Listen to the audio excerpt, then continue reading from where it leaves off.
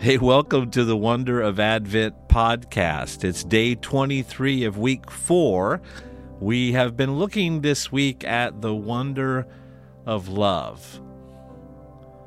Boy, what a great God we have, that while we were yet sinners, He died for us.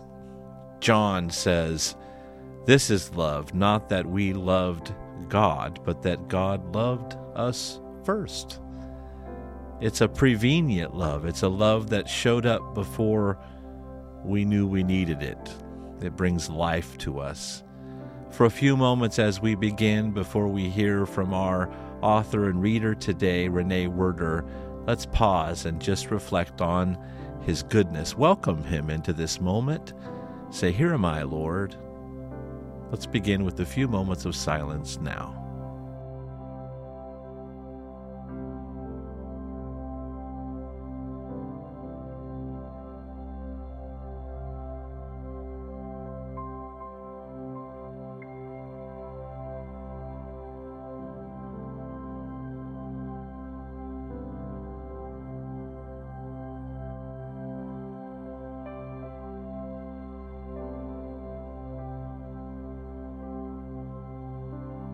Today we have Pastor Ranee Werder from our Junction City campus.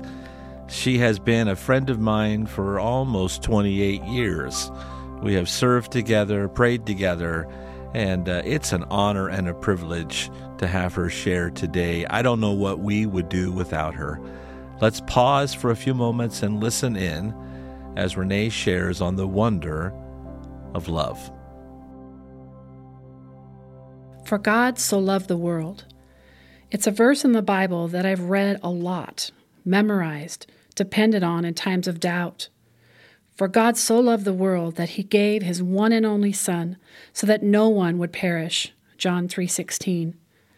What kind of love is this? To sacrifice your only child so that someone who deserves death because of their own immoral actions can have life? For the wages of sin is death, but the free gift of God is eternal life through Christ, Romans 6:23.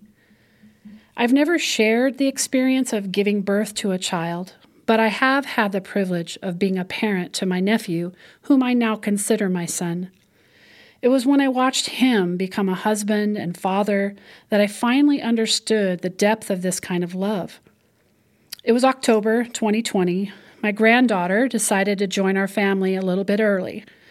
Her mama wasn't doing very well due to a few complications, and we had all just arrived at their home, exhausted, emotional, trying to get the baby settled, the car unloaded, dogs settled down, the heat on, mom to bed. It was literally chaos. We were home less than 30 minutes when mom began to be lethargic, dizzy, sick to her stomach, and my son was right by her side. He made her food, he got her water, he tried everything he knew how to do with no results. He began making phone calls to the doctor to see if this was normal. Being a first-time dad, he wasn't sure. I was unpacking the car, getting the dogs fed, and the baby began to cry. And my son, while on the phone with the doctor, came up and gently swept up his daughter and cared for her. He was told to call the paramedics and to get mom back to the hospital, which was 50 miles away. Tears began to flow from deep within him. His wife was in trouble, his small baby girl in his arms, and paramedics were at the door. He gave everything he had to save his family. Would it be enough? I didn't think I could love my son any more than I did. But in that moment, watching him love and care for his family, my heart was full. All of us just celebrated my granddaughter's 2nd birthday. I no longer wonder why God sent His only Son to die for us. God sent His only Son to be born on Christmas Day because He had to do whatever He could do to save His family. That is love. Thank you, Ranee, for sharing. What a great picture of the Father's love for us.